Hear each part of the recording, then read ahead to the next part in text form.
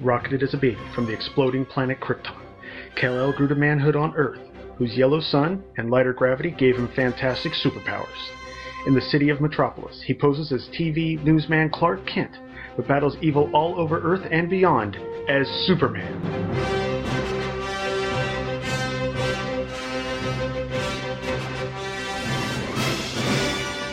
Hello everybody, and welcome to the second episode of Superman in the Bronze Age. I am your host, Charlie Niemeyer, and I hope everyone had a great Thanksgiving. Before we get started on this episode, I'd like to say I apologize to a couple of guys. Last episode, I did a lot of thank yous to all the people that were supporting me. Two of the people whom I wouldn't even have thought to do this are John Wilson and Zach Henderson of Teenage Wasteland. They have a little link on each one of their episodes. If you're interested in doing a guest host spot, that you can sign up for it. I needed to know what I needed in order to do that because I thought that might be something cool to try. And once I got all these stuff, it turns out that they've got a bunch of stuff scheduled for a little bit. So it just hit me, well, I could try this. So here I am. So thank you to John and Zach. Again, they have a podcast called Teenage Wasteland, an Ultimate Spider-Man podcast, which covers all of the Ultimate Spider-Man stories from number 1 all the way to the present. Or the last episode, they covered the Ultimate Deadpool story. So again, I want to thank them, and also want to mention John has another podcast called Amazing Spider-Man Classics, which he hosts with Josh Bertoni and Donovan Grant. They, of course, are doing the same similar thing as to what I'm doing here, covering every issue of Amazing Spider-Man from Amazing Fantasy number 15 all the way to the present. They're almost finished with the Ditko era as I record this tonight, so make sure you give them a listen. Again, the links to these sites are on the recommended sites section of the website. Next, I want to do an email. I actually got one, and I want to thank Michael Bailey for sending this one in.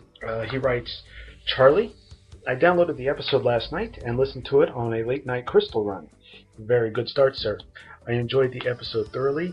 I especially liked hearing the dogs barking in the background, as that happens on my podcast all the time, and I just want to say shout out to Boo. It reminded me that this is a real guy recording from his home, and that to my mind makes for a better podcast. You handled the subject matter well, and the synopsis for both issues were highly entertaining, especially the part where you said all the thugs died when Superboy froze them in the pool. Well, thank you. Two things. One, you mentioned growing up in Laurel, Maryland. That caused me to perk up because one of my aunts lived in Laurel for many years, and many a weekend of my youth was spent there while we were visiting. She has since moved to Skaggsville, which is the same exit off of 495, so that made me smile a bit. I actually lived in Laurel for about 10 years, from about 1982 to 1992. I went to Bond Mill Elementary School. The library there was great. It's the only library I've been able to find that actually has comic books. I don't know if they currently do because I haven't been there in years, but at the time, like I mentioned last episode, they had comic books and trades and all kinds of stuff, and that was even in a time when there weren't many trades. I know that's also the first place I read Dark Knight Returns, which scared the crap out of me as a child because the only Batman stuff I'd ever seen at that point was the Batman TV show from the 60s. So seeing this story, I was a little freaked out, and I didn't really like it at first because I didn't understand why it was so dark and why Robin was a girl. So I just thought I'd mention that. Let's see. Next, number 2. What sort of microphone are you using? Is it analog or USB? The only reason I ask is that I found that a USB headset gives you much clearer sound when recording. Not trying to bust on you or anything, just trying to pass along some of the tips and tricks I've picked up over the past 3.5 years. If you need anything, feel free to ask, and Jeff and I will be mentioning the show on the next episode of From Crisis to Crisis. Keep up the great work, Michael Bailey. Well, thank you, Michael. Actually, the headset is USB. I'm not a big fan of it. I'm borrowing it from a friend because right now money's a little tight and I couldn't afford to actually go out and buy one just quite yet. This one, the microphone only comes around to about halfway across my face, so it's probably picking up a little more echo and stuff than I would like. So when I actually go out and buy one, I'll try to get one with a longer microphone. Maybe it'll be a little clearer. But that's what I'm using. It is USB. It's working so far. As far as mentioning me on From Crisis to Crisis, I want to thank you for that. From Crisis to Crisis was actually the first podcast I ever listened to because I'm such a huge fan of Superman, and so it's great that they're going to do that, and I thank you for that, and all the promotion is great. That reminds me, John Wilson also mentioned that he's going to be mentioning me on the next episode of Amazing Spider-Man Classics, so I'll be mentioned there, and I also want to mention Spider-Man's my favorite Marvel guy. He's probably number 3 on my list. Batman, of course, is number 2. But yeah, Spider-Man, and then would be number 3. Probably Captain America would be number 4. I just really like Captain America, and then the list goes on from there. But this isn't a comics, well, it is a comic podcast, but this is mostly a Superman podcast, so I won't get into that here. I did get a few comments on Facebook, and mostly people supporting me and saying it was a pretty good episode, and I thank you guys for that. John Wilson also mentioned that the audio is a little messed up, and I apologize. Again, this is my first one, so I'm still learning, and I kept wanting to go back and re-record stuff when I've messed up, which you may not hear it because of the fact that I'm trying a different way of editing this time, but I've already screwed up a few times this episode, but I figure if I keep it all just one recording, then it'll probably sound a little better once we get to the post the episode. So thank you for that. I guess that's it for that. We're going to start off. This month we're going to cover November 1970. Well, the issue's cover dated November 1970. I do want to give a shout out to Mike's Amazing World of DC Comics at www.dcindexes.com. I was turned on to these by the podcasts I just mentioned earlier, and this is a great resource when you're trying to find out release dates or who did what, when, and orders of appearances and that kind of stuff. So our first episode today is going to be World's Finest Comics number 198, cover dated November 1970, with a cover price of 15 cents, which makes me cry. Just on the inside, though. It has an on-sale date, or had an on-sale date of September 10th, 1970. The editor on this is Julius Schwartz, who, like I mentioned, eventually he will come to take over all of these Superman books, but at this point, late 1970, he just had World's Finest. And there are 2 stories in this issue, a Superman story, and then there's a backup feature, a reprint of the Johnny Quick story from the Golden Age. I'm not going to be covering that because, well, it's not really Superman related. So the cover of this issue is credited on Mike's Amazing World of DC Comics to Carmine Infantino and Murphy Anderson. I'll believe that for some of the characters. I will believe that for maybe the Superman and Flash images that are on the cover. By the way, I should mention before I get into the issue that this is actually the first issue of Julius Schwartz's reign on the book, and he decided to change things up a little bit since Batman had a team-up title and Superman didn't. Batman took a step back and let World's Finest become a Superman team-up book, much like what will happen later on in a few years with DC Comics Presents. His first guest star is The Flash. Now, like I was saying, Superman and The Flash, they do look like they could have been drawn by Carmine Infantino, but personally, looking at the other stuff, looking at the background, that definitely looks like some Curt Swan art back there, especially the Batman. So I'm not sure. Maybe they both worked on it. Maybe Carmine Infantino did like the layout and then Curt Swan drew the thing. We'll never know. But it is a pretty good cover. You do see Superman and Flash racing across the screen, racing across the page. There's a large crowd. Everyone's rooting them on. For some reason, Batman's just showing a peace symbol, but it's a pretty cool cover. The title of the story is Race to Save the Universe. The story is by Denny O'Neil. The art is by Dick Dillon and Joe Giella. And like I said, the editor is Julie Schwartz. We start the story in the apartment of Jimmy Olsen. He's just waken up, and it's an autumn morning in Metropolis, and Jimmy Olsen is just awakened with a large headache, mentioning that he just was up all night covering a political convention. So he goes to take an aspirin, opens the door, and the floor seems to melt away from him. And suddenly he finds himself falling landing on a chariot, a Roman chariot, nearly 2,000 years ago. As suddenly as Jimmy had fallen through the gap in time, the Roman centurion, who apparently is named Maximus Flavius, which must be an ancestor to Flava Flav, suddenly finds himself downtown in the city of Metropolis. Superman, flying overhead, notes that there's a disturbance down in the street and is excited because his patrol was getting dull, which makes no sense to me. But so Superman tries to land, but it takes him forever. Meanwhile, the Roman chariot thinks that the cars are dragons and starts attacking one of them. But Superman lands and tries to get him to stop. The centurion goes after him and tries to hit him with the sword, but the blade just breaks on Superman's invulnerable skin. Superman picks up this centurion and goes to fly him to a hospital for medical attention when suddenly one of the Guardians of the Universe, the little blue men, of course, that are the bosses for the Green Lantern Corps, contacts Superman and tells him that they need him to report to Oa immediately. So, rather than dropping the centurion off at a hospital or back on the ground or something like that, or even doing something like, I don't know, wrapping him up in the indestructible Kryptonian cloth cape that Superman possesses, Superman just flies off into space at super speed and cuts through its space warp, just leaving the Centurion completely exposed to the rigors of space, and he totally explodes. It's pretty cool. Actually, he doesn't, because that would have been a probably quicker end to the story. The Centurion does not blow up, so apparently he's a super Centurion. So eventually, Superman finally shows up on Oa. They tell him that their sensors have indicated that the arachnids have passed into space. Turns out that these life forms move faster than the speed of light. As they explain to us, anything that moves faster than the speed of light interferes with the orderly flow of time. So there needs to be something to counteract their movements.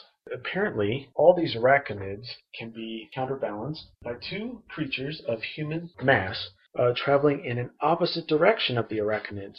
And there's only two beings in the cosmos capable of such speed.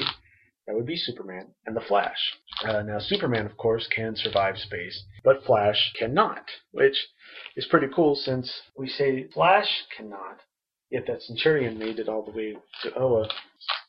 So, the Guardians give Superman a large green medallion, which apparently will act like one of the Green Lantern rings and protect Flash from the rigors of space, as well as provide him a course with which to run on. So Superman super speeds back to Earth, and we see one of the Guardians, deep in thought and shadow, saying that they didn't tell him that the medallion will actually drain all of the power batteries. So until the Flash finishes the task, they will be helpless. To me, that means that every Green Lantern in existence is about to run out of power, regardless of whether they're deep in space fighting a sun monster or flying high over, say, I don't know, Coast City, California, or whatever.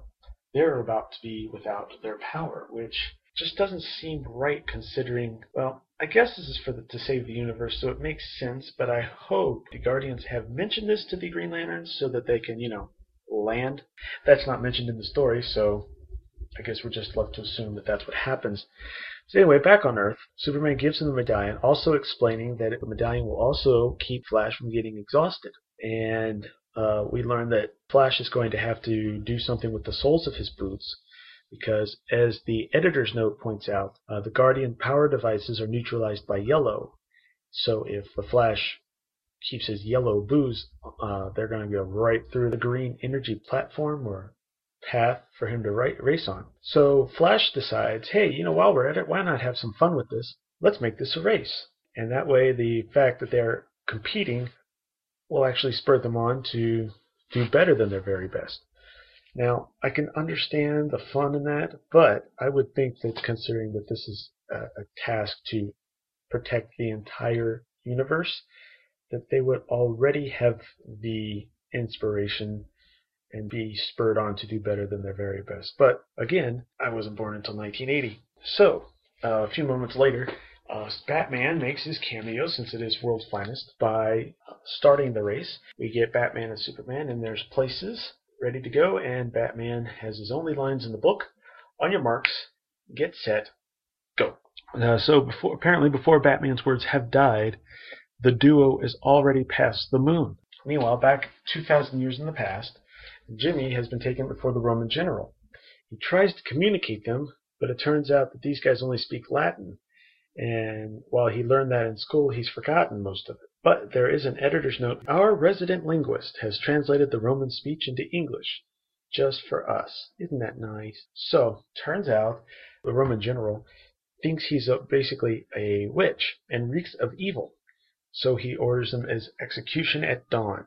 So they take him away to prison, and Jimmy's left to wonder how is he going to get out of this mess. In the time it's taken to do our little flashback to Jimmy, the Guardians have taught the Roman centurion their language and do some plot exposition by explaining to a centurion, and therefore us, why they're running in the direction they are. They've left our galaxy and have entered Andromeda in a counterclockwise fashion.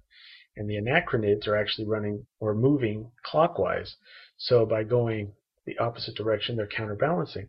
However, they're now approaching a dwarf star about 16 light years from Earth, and so far they're still neck and neck, and they come across the Anachronids, who actually start attacking them for some reason.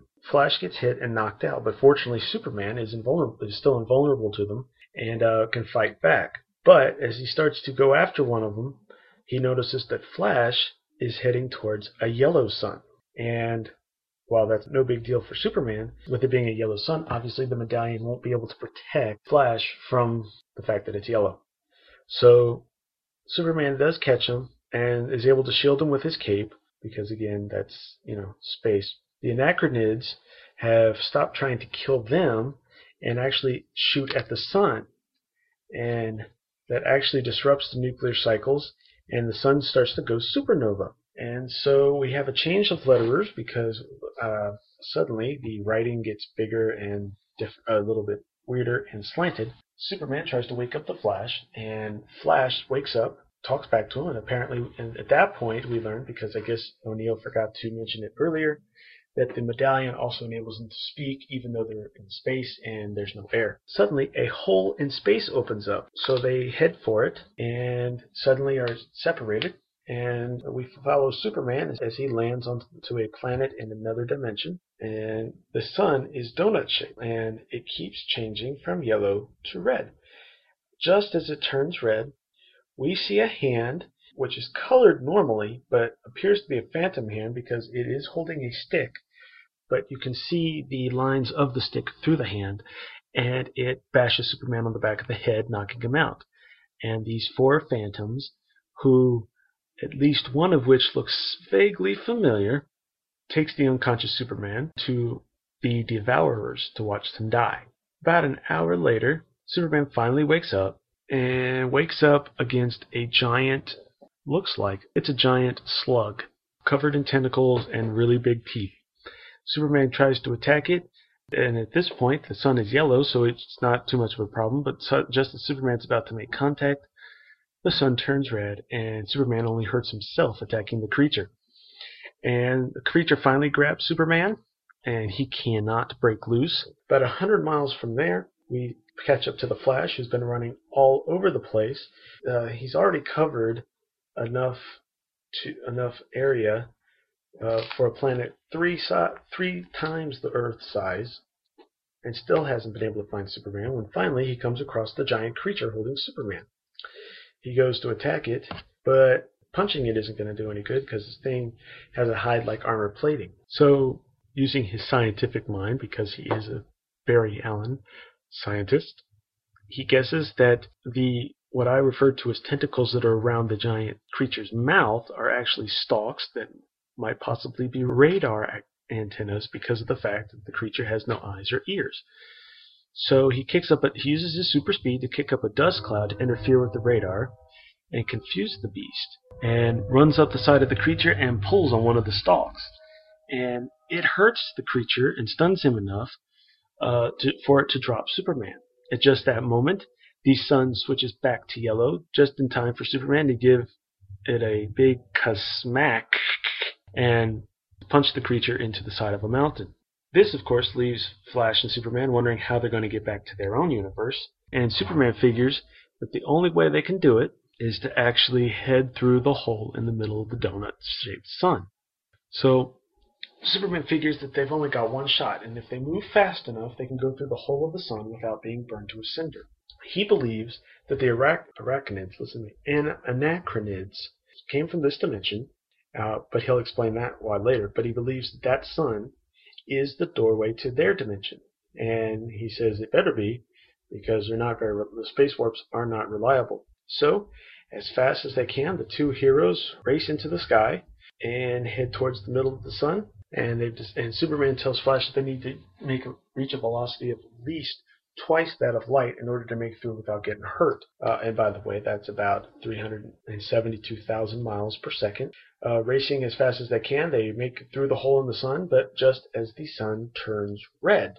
There's an editor's note that, okay, Superman has flown into our sun before, so it shouldn't hurt him, but it didn't keep changing color on him, which is a good point. And they make it through the sun, everything's okay, and they continue their race. And back on Oa, we have another plot exposition where the Guardian explains that they've escaped, but another cluster of anachronids are heading towards the heroes. The heroes decide that they need to suspend their race temporarily and try to catch one of the anachronids. Flash and Superman finally catch one and slow it down long enough to find out that it's actually a giant robot. Suddenly, Superman notices something's going on and tells him to get away, and suddenly the robot, it's hard to tell, but it looks like it just disintegrates, but it might be an explosion of disintegration, a disintegrating explosion, just based on the way the art is drawn. I mean, they're in space, but it's got a form of light around it. It looks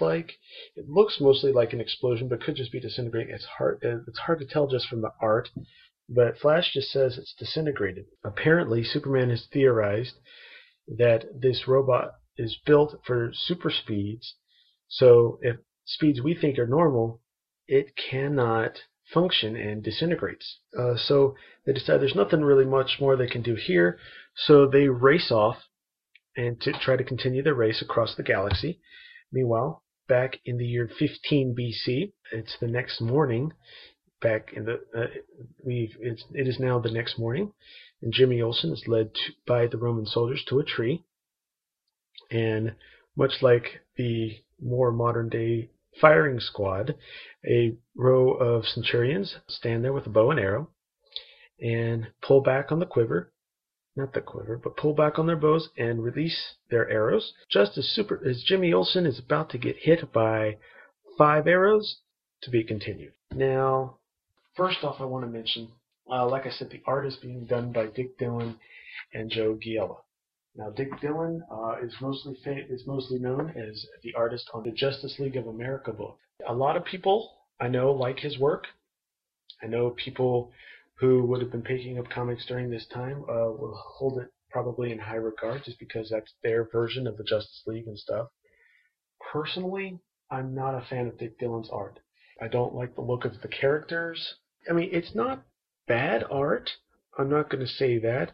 For one, the man cannot draw a Superman as to save his life. Later on, during the 70s, he would give most of the heroes these ginormous sideburns, almost mutton chops, even though they don't have them in any other book in the universe, in the DC multiverse. So, I don't know. I'm not a fan of Dick Dillon's artwork. However, here it actually looks pretty good. It's inked by Joe Giella, who is another artist I don't really like too much. I mean, he's a popular artist. He's known for inking over Carmine Infantino during the New Look Batman phase when Julius Schwartz took over the Batman books. I just think he covers up their artwork with kind of his styling, leaves enough that you can tell who the penciler was, but mostly covers up their work with his inks. And I just don't like it very much when the inking overpowers the penciling. But for some reason, and I've never seen this actual combination before, but this combination of Dick Dillon and Joe Giella here in 1970 actually looks really good. I am pleasantly surprised. Again, the S looks like crap, but I think Superman looks really good. I think the Guardian looks good. I think the Centurion looks good. Flash looks good. The action scenes look good. Jimmy looks good.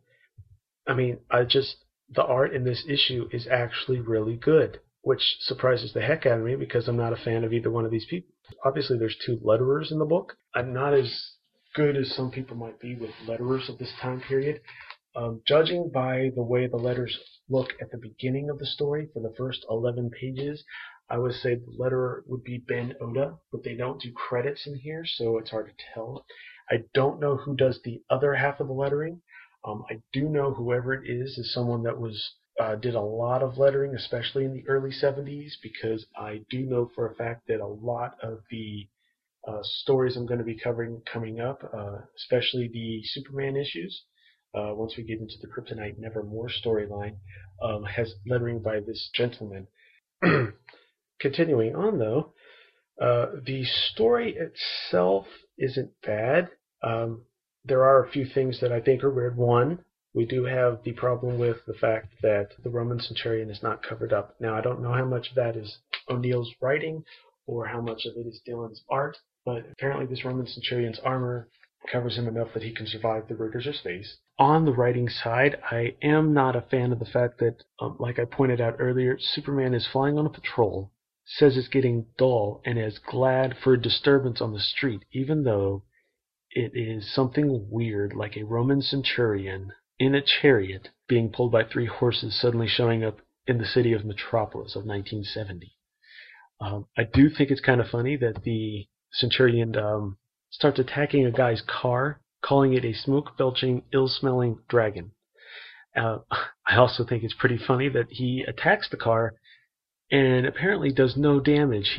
The art actually shows him hitting it looks like the back windshield, but we see that he hits it at least once, and the windshield stays intact.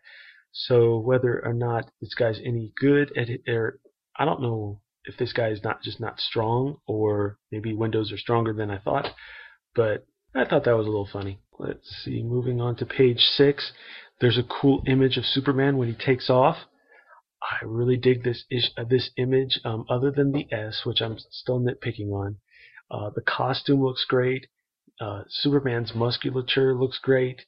And again, it's just an awesome image. It still strikes me as crazy just because of the fact of who it is that's drawing and inking it. I just can't get over that fact. Few panels before that, they actually show the Centurion who's looking a little dazed and confused. I don't know how Giella inked over that, but there's a shadow over half of the Centurion's face, and with the way they color over it, it really looks cool. I like the effect on it. I do wonder why the medallion that the Guardians gives to Superman to give to the Flash doesn't have a Green Lantern symbol on it.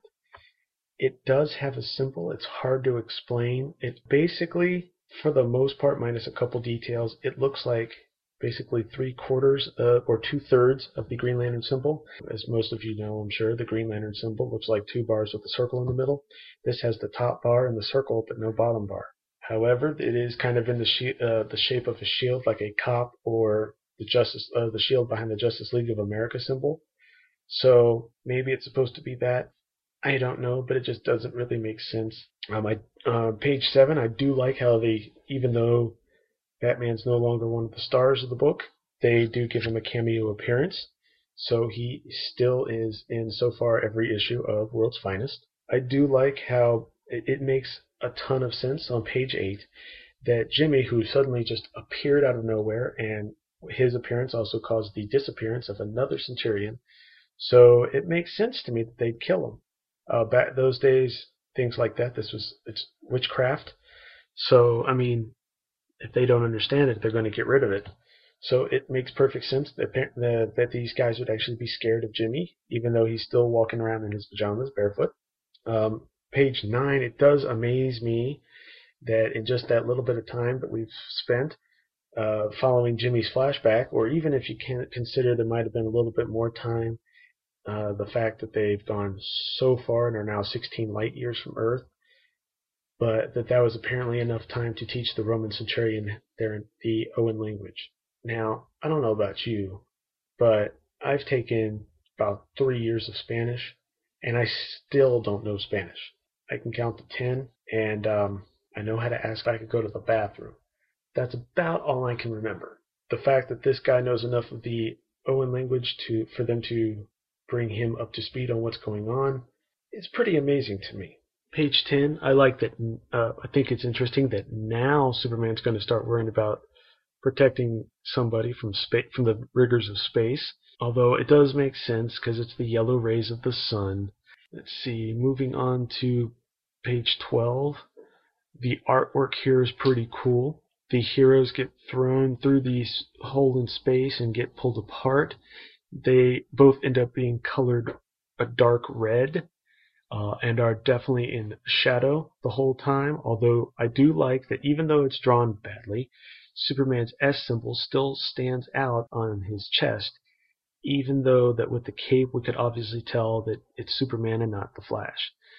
Also with this shading, Superman's belt looks like it has a yellow buckle, but the belt itself is black, much like it would look on the old Fleischer cartoons. The Phantom person that knocks out Superman, that comes back to play later in the part 2, but right now we just kind of get left with that dangling plot. Like, who are these phantoms? A regular reader of Superman should be able to pick out the images of at least one of these guys. It turns out they all have a history with Superman, and they will be revealed the next issue. The creature that on page 14 that Superman wakes up to seeing, it's a pretty imaginative creature. It's hard to explain. It looks like a giant anteater covered in tentacles, and it looks like it might have some feet. But in fact, looking at it a little ahead of a little bit, I can see that it does have feet. So it is a giant, no armed, but has feet, anteater with teeth, with no eyes or ears, but has these little antennas on his 3 on top and 3 below his mouth that he uses to see and hear. Let's see, moving on. Page 15, I like how Flash comes up with the idea to use his speed to create a dust cloud to mess with the radar. However, it does seem to me to be a leap in logic to consider it's a radar-like antenna instead of just more tentacles. I can't imagine that someone in this situation would be able to think clearly enough to consider that as an option. But again, this is page 15 out of a 21-page story, and 22-page story, and there's still a lot to go through, so I guess this is just to move the plot along. Page 16, it's finally good for the sun turns yellow and Superman can smack the crap out of that monster. I do think it's weird that they keep calling it a donut sun, but it doesn't look like a donut from the planet, so I don't know how they know it is a donut sun very well. It does have a circular pattern, but it just looks like a big target and there's no hole that you can see. So I don't know how they know it's a donut sun, but obviously maybe that's a difference in the art against the script. Page 18 is a beautiful piece of art. It's a full page spread. You see Superman and Green Lantern racing through the hole of a giant flaming donut.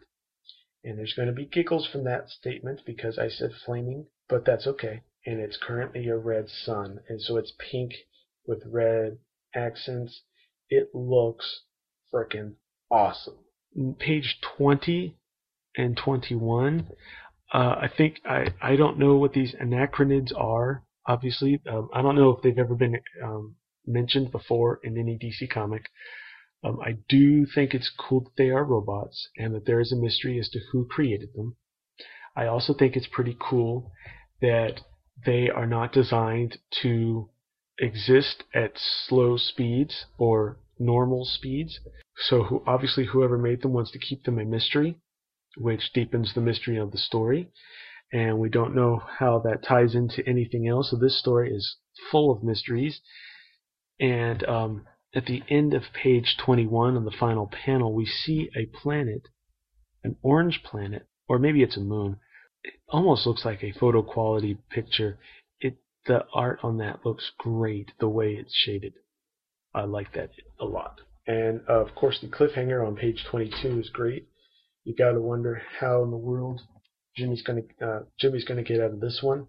The arrow is literally inches away from his chest. There's no conceivable way for him to be saved. The only people that could possibly save him, don't even know he's stuck in the past. So this is a great cliffhanger. How will he get out of this? Fortunately, I know, so I'm not too worried about it.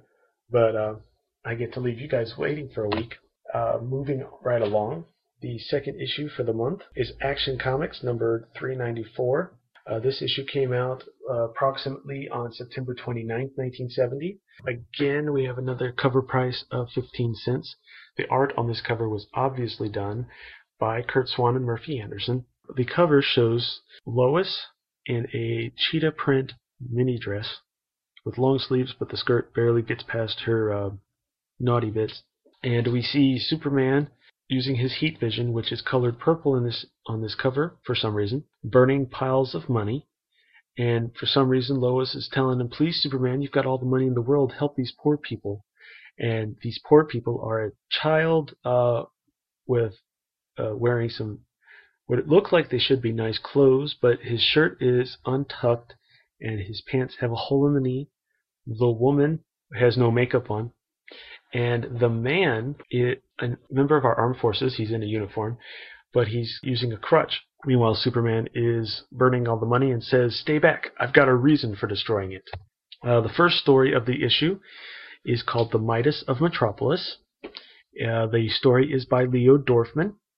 The art is by Curt Swan and Murphy Anderson, and the editor is Murray Boltinoff. We start off one night in the Metropolis warehouse district, where Clark Kent interviewing Mr. Cyrus Brand for the Daily Planet. Mr. Brand is the richest business tycoon in the country and is doing his best to get the story because this guy is very reclusive and tries to stay away from the public. Clark Kent finally gets to this guy and he starts telling the story.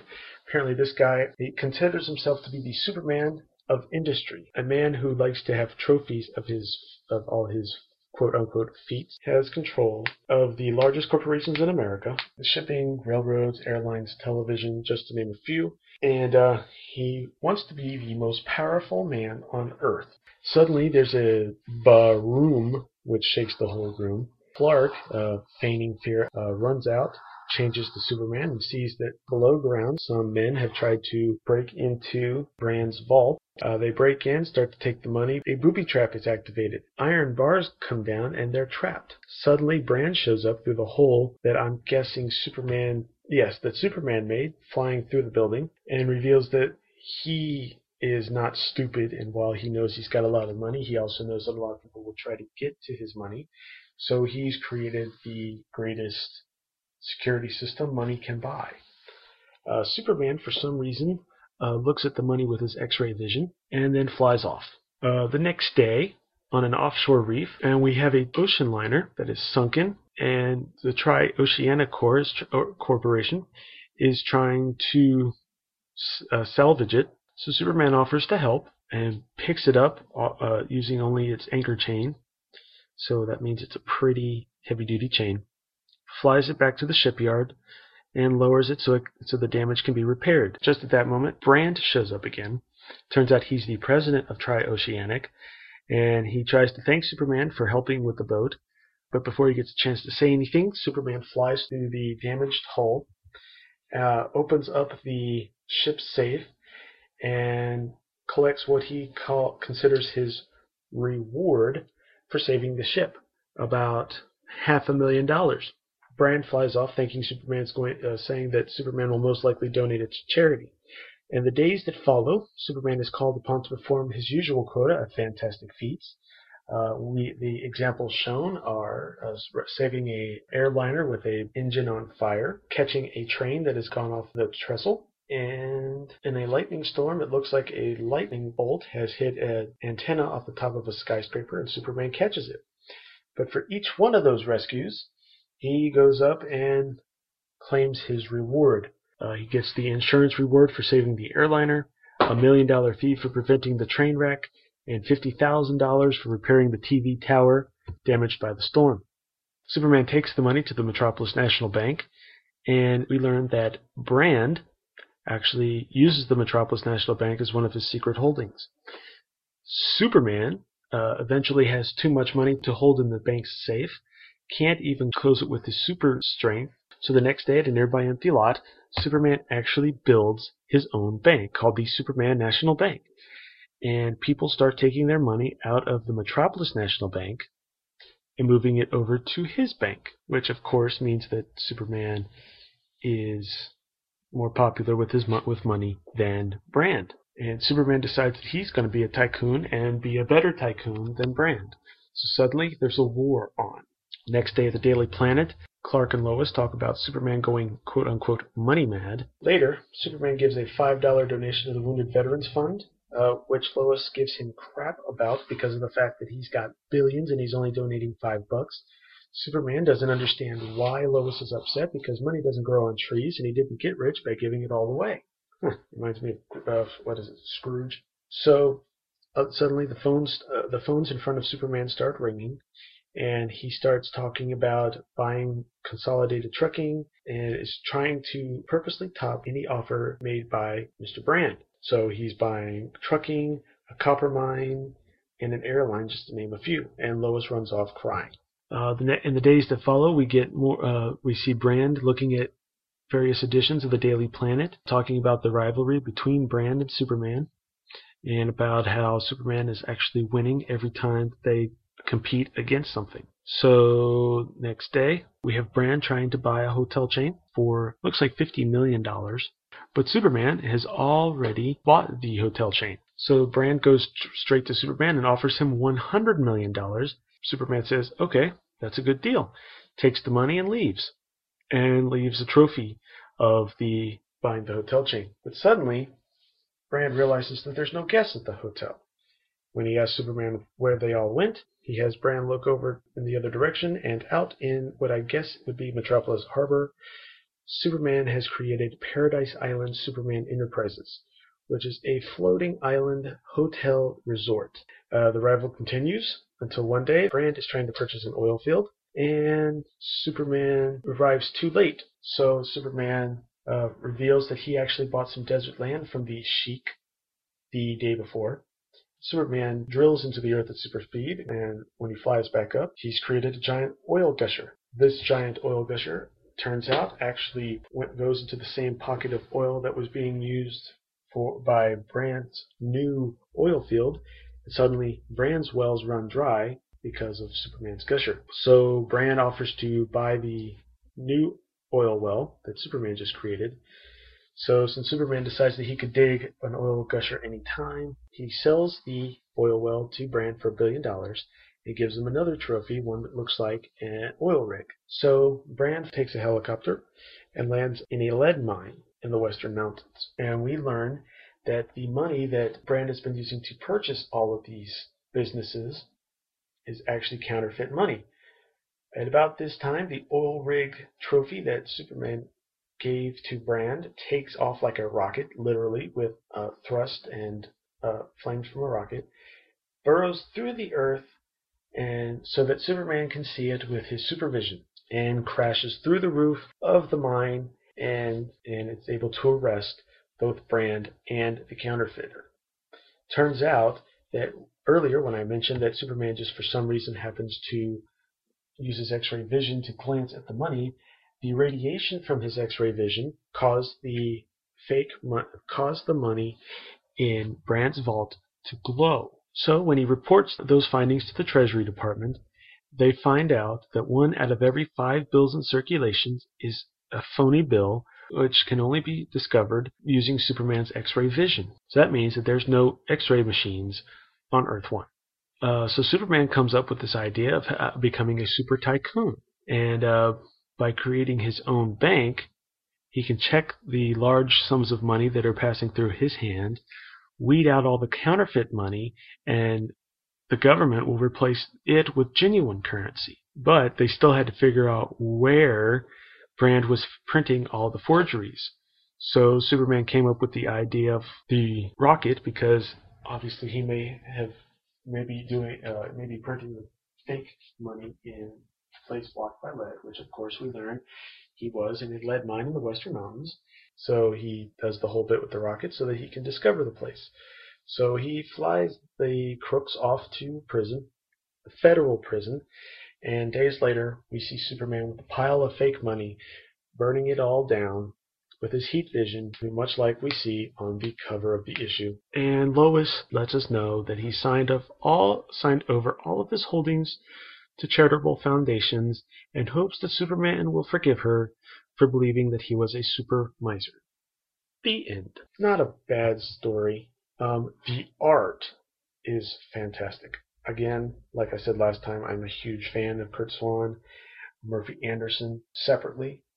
I love when they're together, when they work like this. The inking on here is just fantastic. All of the inking on here, every image of Superman looks very much Swan Superman with hardly any Anderson influence. Every time you see Superman's face, that is a Curt Swan Superman face. Again, this seems like one of those Silver Age stories where we can't give Superman a bad guy to go up against, so we have him fool the whole world into thinking he's a bad guy. He's turned bad, and yet it turns out he's actually still a good guy. Going more into the story, page 1. I like how they go ahead and set up the fact that this Brand gentleman likes to collect the trophies of his accomplishments. On the second panel, you can see the man from a side profile. This man totally looks like Humpty Dumpty. And let's see, the second page, pages 2 and 3, the whole thing runs across both pages, and it's about 3 panels, plus the 4th panel actually covers the bottom half of both pages. I think it would kind of give away his secret identity, the fact that it looks to me that Superman crashed down into the basement from inside the building. I don't know, maybe it doesn't necessarily mean that it's Clark, but obviously it would mean that someone in the building is Superman. Maybe it's just me. Page 4. I don't quite understand why Superman would just randomly look at money with his X-ray vision. I know I wish I could look through money sometimes, but it just doesn't make sense unless he noticed something about the money glowing when he was checking it out with his X-ray vision. Could explain why he says the words "very interesting" in the last thought bubble while he's changing from Clark to Superman. I don't know. That part is not really explained. When they explain it at the end of the story, they actually basically take a different angle of this image on page 4 of him standing there looking at the money with his X-ray vision. So if that's it, I'm not sure. I do think it's pretty cool. Page 5. The art looks pretty cool when he's saving the ship, although, and I know this is the 70s, but I would find it really jarring to have an ocean liner where the bottom half is yellow and the top half is the top half is yellow and the bottom half is purple. I mean, I know the 60s and 70s had some weird color schemes, but that's just freaky. Let's see, moving on. On page 7, I just like sometimes in these pre-crisis books of watching Superman perform some of these super feats. Granted, some people don't think these are very dynamic, and they may not be the most dynamic thing you'll ever see. But watching Superman trying to close the safe door with his super strength, it looks like he's really pushing. It looks like he's really struggling. You can almost see the muscles flexing, the way his feet are. You can tell he's pushing. The little squiggly lines off his body shows that he's moving, trying to do it. I think that's pretty cool. I like the bottom 2 panels where they show him moving at super speed. Something about this era and Superman using gigantic... it's going to sound weird, but Superman using gigantic tools to perform the job. We see when Superman's digging the hole for the foundation for his building, he is using a giant bulldozer shovel, but he's just holding it with his hand and digging. I don't know where the pile of dirt ends up going that he's throwing. I mean, just watching him do that, and then watching him build it. Curt Swan draws an interesting Superman when he's building stuff. He shows him bringing in blocks of concrete, welding stuff, pushing it together, and in fact, like I just said, welding. Do see one image where Superman is literally using his heat vision to weld the metal together. I don't know. This art is it just looks really good. Page 9, it's nice to see Lois and Clark actually get to interact in a regular Superman book. Granted, it's only for 1 panel, but it's better than nothing. Page 9 also, I think I noticed this just while I was reviewing the issue tonight. The dress that Lois is wearing on page 9 looks like the same dress that she's wearing on the cover of the issue. However, in the book, it's colored a solid pink all over, where on the cover it is yellow with orange spots. Now, I don't know if they did that on purpose. Obviously, they meant to color it this way. Maybe it's because the pattern is just one of those where it would be too hard to separate the colors if they wanted this done on time. Although I do have to admit that while that might be difficult, they did a very good job of separating the red and yellow on the Superman S. Fantastic job. Page 10, I like how Superman catches him by letting him buy the hotel and then one-upping him. The Superman image on the last panel of page 10 looks fantastic. That art is just great. It actually literally looks like they took a Curt Swan Superman image from one picture and pasted part of it in the corner of another comic book panel here. Page 11, I swear this Brand guy is getting fatter and fatter. He's got like 7 chins on the first panel. And the second panel, he's holding up a trophy of a car, which I guess is auto industry stuff.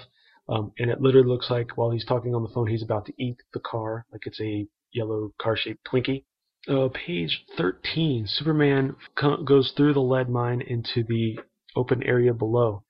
Now, he flies through and rocks go everywhere. Personally, I would be worried. Now, we already see that the lights that are hanging are swaying in every direction, which means he's causing a disruption.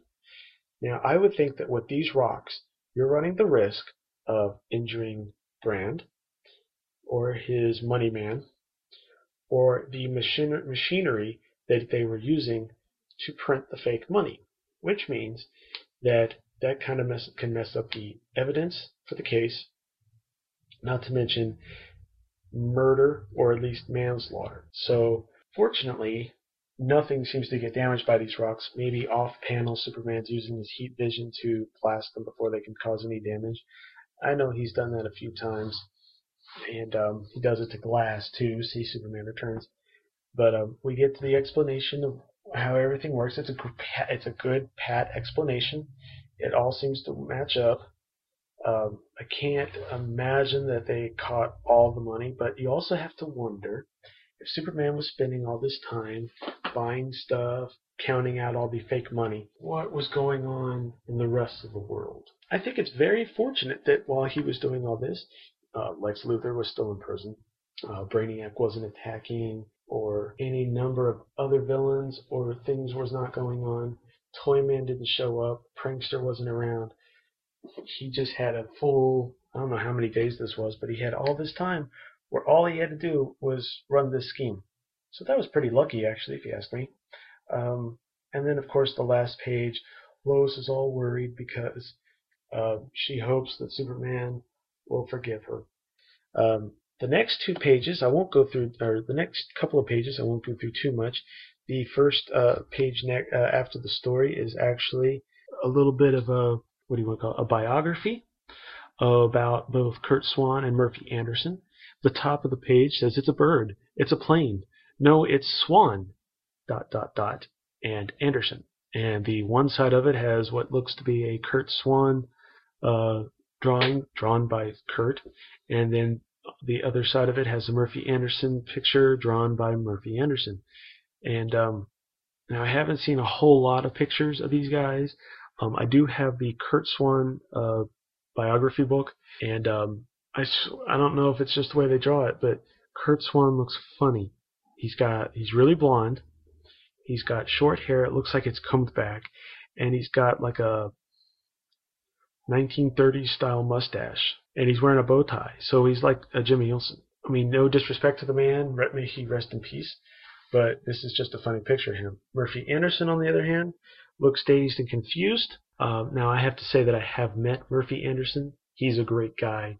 He's got a really, really deep voice. But I'll get more onto that probably in a couple episodes when I start on the issues of Superman with Denny O'Neil. But I have met Murphy Anderson. He actually signed 1 or 2 of my issues from the Kryptonite Nevermore storyline. He was very kind and a very generous man. He actually talked to me for a couple minutes. I wish I had been a little more brave and open and actually talked to him for a little bit longer, but he was very kind, and I don't know, I liked him. But anyway, so this page covers little biographies on both Kurt Swan and Murphy Anderson.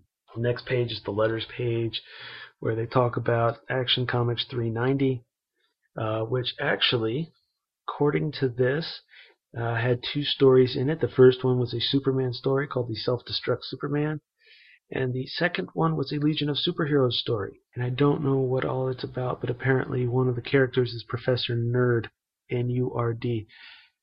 You can't make up stuff like this, folks. Okay, the second story, again, still is basically the same team as the previous story as far as editor, penciler, and inker. The story on this one was by Jeff Brown. It's called Requiem for a Hot Rod. One day, Clark, Superman, Kent, and Lois Lane take part in the Strings procession, which is basically a little bit of a race where they're driving antique cars. And we go in by the sound effects. We have these cars are basically going and backfiring. Sounds like some of the old cars off the old Looney Tunes cartoons. And as they're driving along and leading this procession, this parade of old cars, Lois is driving, is having enough trouble keeping the car on the road, when suddenly Coffin Crowley, aka the Death on Wheels or King of the Road, shows up in his hot rod with a big vroom and basically knocks Lois and Clark's car off the road. Superman, at super speed, realizes he needs to make a lightning quick change in order to save the car. So using the cloud of dust that's been kicked up by the car going off the side of the road, Clark switches to Superman and catches the car, and then races up and catches all of the other cars because they've all been taken down. When he switches back to Clark, lands on a branch pretending to have fallen there from the car. At this point, Lois and Clark talk to each other and reveal that they're covering a story for the Daily Planet about a vintage car rally. But this little incident has shaken up all the cars, all the drivers, so they're calling off the event. So Lois and Clark decide that they're going to have to head back. So they start driving back in their little car and check out the hot rods parked at an old abandoned airfield. And they learn that they see that it's been turned into a drag strip. So they go to see if that speed guy is actually there. They show up to see two hot rodders playing a game of chicken, one of which is Coffin Crowley, who of course they met earlier. And he wins. His competitor actually runs right off the road into a stack of hay and pays Coffin the money he owes him. Clark decides that he's got a backbone and starts talking about this. And he says, I quote, Coffin Crowley, he calls himself. I tell you, this guy's a phony. I could prove he's canary yellow clear through. And Lois responds with just how would you do that? Everyone knows you're a weak-kneed jellyfish with a backbone of pure foam rubber. So Coffin shows up and says, what do you know? One of them squares I ran off of the road, so Coffin Crowley's a phony, huh? And so Clark says, and before Clark can say anything, he tells the men to put him back in his car, and they're going to play another game of chicken. So Clark, feigning that he's helpless, tells them to put him down, so they get him in his car, and Lois says, no, you'll be killed. But, of course, these other guys are holding her back because that's just how they are at this place. So Clark's in his slow little car driving down the road, and Coffin Crowley is in his death car, and they start racing at each other, game of chicken. And actually, looks kind of funny because you have Coffin Crowley with his car going vroom, and meanwhile Clark's car is just literally puttering along. So this is got to be the saddest game of chicken you've ever seen. And we see Coffin as he's reacting to this race, and starts off with confidence that Clark will chicken out, and then still has confidence that the gizmo, which we've never heard of before, ought to be working by now. And then all of a sudden he's scared because Clark hasn't turned away, and all of a sudden Crowley is the one that chickens out and rushes into a bunch of a haystack. Unfortunately, his car goes out of control. Clark, of course, stops the car and is whistling. Everyone thinks he's whistling, but it turns out the whistling is covering up his super breath, which actually prevented Crowley from being in a really bad crash. So Crowley comes up to Clark and asks how he didn't swerve like all the others. And Clark explains that he figured it out. There was the polished medallion on the front of Crowley's car that did it, because of the way it was shining was blinding people, which was making them turn away. Turns out Clark realized this because normally when people are playing chicken, the cars can swerve in any direction, left or right. But Clark noticed that both with Lois, the drivers behind Lois, and then the driver actually at the airport, anyone that went up against Crowley all went to the right, away from the glare. That's how Clark knew what to do. Now the question is, how did he go against it? Turns out he had dark glasses on when he drove. So shortly later, Clark and Lois are driving along in their old car, and a motorcycle cop pulls him over. And Clark is upset because he was driving, and he says it couldn't have been speeding, and the guy's like, no, and this thing, you're holding up traffic. He was only doing a fast 20 miles per hour on the parkway. So, taking a side road, we get a nice little closing scene where Lois tells Clark that Superman would have been proud of the way he handled Coffin, but since he got a ticket for being too slow, he's a born loser. And of course, Superman has one of those nice ending tags, Superman getting tagged for slowing up traffic. If Lois ever knew, I'd never live it down. Now this story I actually like a lot. Now there's a combination, it's a nice short story, it's an 8-page story. The art on it, of course, is still Anderson and Swan, and it's really good. The same detail they had in the beginning. The characterizations. Now, Lois, at one point, Clark seems to be a little bit out of character, but it's later explained why he's doing it, so it makes sense. Starting off on page 1 of this story, we do see Coffin Crowley causing mayhem. I like the design of his car. Now, I don't know what hot rods look like in real life back in these days, but basically what we have, it looks like it's a hot rod. Looks like it might have been a hearse at one point. The back part of it, I don't know if there's actually a coffin in there, but the back part of it has curtains. Looks almost like a stage, like part of a stagecoach, and it's got skulls on it, and it's pretty cool. Although Coffin does use a pink helmet, kind of girly, maybe not big a deal back in 1970, but these days he'd probably get beat up for it. Page 2. It's interesting how Superman figures out a way to be able to change to Superman and also come up with an excuse for how Clark can be missing all at the same time. And again, we get smoke. Now, I don't know how much smoke these cars kicked up, but whatever works. It's a little hinky here, or honky, or hooky, or however you want to say it. But Superman does manage to catch all the cars, and it's really cool. I like how they do this. It looks like Swan actually used different action shots action poses that you would have seen in the past. On page 3, when he's catching the 3 other cars, the first panel looks like it could have been a Wayne Boring version of Superman when he's taking off almost. The middle, when he catches the second car in the middle of the panel, it looks like he's running towards us. And the last panel, he's just standing there catching it like he's just, being really super. It's pretty cool and dynamic, I think. And then, of course, the second panel, we learned that Clark got caught, quote unquote, caught in a tree. So secret identity is still intact. After that, I don't know if they're supposed to be going in a different direction. But considering these cars can only go about 20 miles an hour, I think it's interesting that if they are in fact heading back to wherever they started from for this rally, that Lois and Clark have come in completely left in the dust. On the 4th panel, they're supposed to be driving back, and there is no other traffic on the road that they are on, which means either they're heading in the opposite direction, or these other cars are a lot faster, and therefore they stinks that they got stuck behind Lois and Clark's car.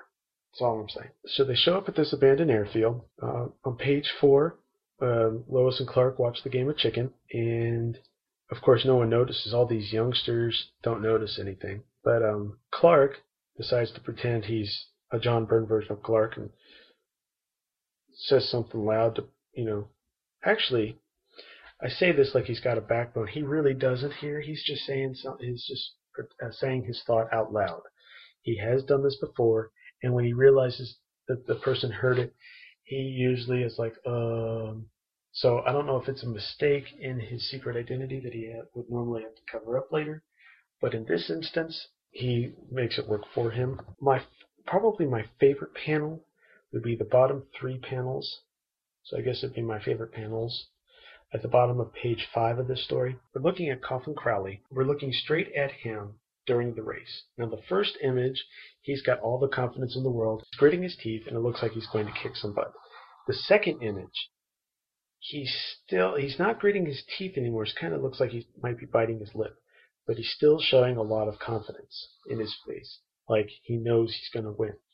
The third image, totally opposite of the last 2. His mouth is open, and he looks like he's confused and worried, and basically he's saying, "Oh crap!" And of course, we see the end of the race. Suddenly, Clark's suit changes. Previous pages, it was kind of a reddish orange, and on page 5, each appearance on this page, his undershirt turtleneck has gone from white to yellow, and the jacket has gone from like a reddish orange to a light orange. Okay, and then Clark exposes Crowley's secret, and on the page 7, his undershirt turtleneck thing has gone back to white, and the jacket has gone back to a red. I do like this little gag at the end on page 8 where he actually gets pulled over for going too slow. That's just pretty darn funny. And that brings us to the end of that story. I like this story. Again, like I said, it's just a fun little story. And how often, when it doesn't say Private Life of Clark Kent, do you get a story from this era without Superman? Granted, he was in, let me look, back up a little bit, a couple pages. Superman shows up in if you want to count it, technically he's in the first panel of the story because he's on the side that says "Drive safely, speed is a killer." But that's a billboard. He's literally in 1, 2, 3 panels. Granted, that's 3 times as many panels as, well, no. Actually, Clark actually had more panels than that in the first story of this issue. So I guess now granted this story doesn't have as many pages, so we can't go by that. But I do like that this is mostly a Lois and Clark story. This is the earliest. This is the most Lois we've seen so far, obviously, and in 3 comics, the most of Lois we've seen so far. It's a short little story. It's a short, fun little story. I think it's pretty cool. One of the pages in this book also has a direct currents, and according to this, it's actually brought to you by E. Nelson Bridwell. And I would go into that, but I don't know. I'm going to leave this to everyone out there that listens to this episode. Please email me or leave comments at the bottom of the page at the episode posting. Now, I know podcasts like Tales of the JSA and stuff actually go through and cover other issues of other books that are coming out during that course of that month that they're talking about in that current episode. I know From Crisis to Crisis does that, and I definitely know Tales of the JSA. I know Teenage Wasteland does that for the other Ultimate books that come out during the months that they're talking about. Now, my idea was I was just going, because I don't want to retread stuff that has been done, although I don't think anyone has covered this early in the pre-crisis era. I wasn't going to go over any of that, any of the other books. I was going to tell you what happens in the other super books like I did last episode, but if you want me to go over the other books during this era, please let me know and I will do so. This is early 70s, so there's some pretty different books that you wouldn't be used to hearing about. In fact, I'll even just go ahead and tell you some of the books in this one, and we'll see what happens. But I know this one, Sergeant Rocks and Our Army at War 225, looks like we've got a special issue of Wonder Woman. I don't know if it's, and this is during the era where she's lost, where she doesn't have her powers anymore. We have Superman. Of course we have Superman. We've got some Flash. Now, some oddities that you don't hear about later on, but we've got an episode of Jerry Lewis, The Adventures of Jerry Lewis. Binky's Buddies, which is kind of done in the style of an Archie book. Looks like Archie. What else we have? Young Love, Debbie, Falling in Love, Girls Love Stories. The Three Mouseketeers, which is actually looks like a cartoon, more of a cartoony type of comic book. The cover shows a cat activating a mixer, and we've got 3 mice on it. One of them's wearing basically nothing. Another one's wearing a t-shirt and a baseball cap, and the other one looks like he's wearing a sailor suit. But I've got to admit, for 15 cents and 32 pages, the thing does have 4 different stories. And it was edited by Dick Giordano, so strange. Hot Wheels had a comic book at this time, and the cover artist on this was actually Alex Toth of Hanna-Barbera fame and a lot of other fames. That's some of the weird stories. The different comics. Oh, there's also Swing with Scooter, which is another Archie type book. And of course, there's the usual stuff like House of Mystery, Flash, Justice League, Our Fighting Forces featuring The Losers, Phantom Stranger, Superman, Justice League, Batman, Detective Comics, and the others. I do want to, Teen Titans. I do want to mention the Superman books a little bit more. There is Adventure Comics 399, which features a Supergirl story. And again, she's wearing a different costume than she was wearing the previous issue. And her story is called Johnny D. Hero Bum. Although on the cover, the word hero is crossed out, and with bum written under it, and it looks like it's Johnny is a cop-out football player. Supergirl's scolding him. I have not read that one, so I can't really tell you much about it. I apologize. This month also saw Superman's girlfriend Lois Lane, number 106, the infamous I Am Curious Black, where Lois, at least temporarily, goes from being a white woman to a black woman. Now, this month, there should have been a Jimmy Olsen issue, but I am not seeing it. In fact, no, you know what? There was not a Jimmy Olsen issue this month. Jimmy did not come out 12 months a year. Back during this time, some of the books only came out about 10 months in a year. I know Superman was only coming out 10 months. Apparently Jimmy was. I guess Jimmy was too. I don't know much more before what I'm covering, but I do know that Jimmy did not come out this month, which, if you think about it, kind of sucks, because we get a first issue with Jack Kirby introducing stuff. I know the issue ended on a cliffhanger, but the next month we don't even get an issue. So you have to wait 2 months to find out what happens next, which some books just come out that way, but it kind of is bad timing. You almost wish they would have done another reprint issue that month and waited on Jack Kirby's stuff for the next month. But, I mean, what are you going to do? So, I guess that's it. I do want to thank all the people that have commented so far again, and again, thank you to Michael Bailey for writing in. I want to thank everyone who has supported me. It's been a great experience so far. I'm really excited about what I'm doing here. I hope this episode comes off a lot better than the first one. I've been coming up with a lot of cool ideas for this show. Unfortunately, most of them won't be anything that I can implement until several episodes down the road, and I'm talking about episodes that will be taking place when I'm covering the late 70s. So this is going to be a while, but I am in this for the long run. I plan on going all the way through 1986. I've even been thinking about what I might do after that, but of course that all depends on what exactly is going on at that point in the podcasting world. But anyway, I want to thank you all for listening. Come back next week where we will be covering Action Comics 395 and World's Finest 199. And then, of course, the next episode after that is going to be one of the big episodes where we not only will have World's Finest 200, but we'll also be throwing Superman into the mix with number 233, the first part of Kryptonite Nevermore.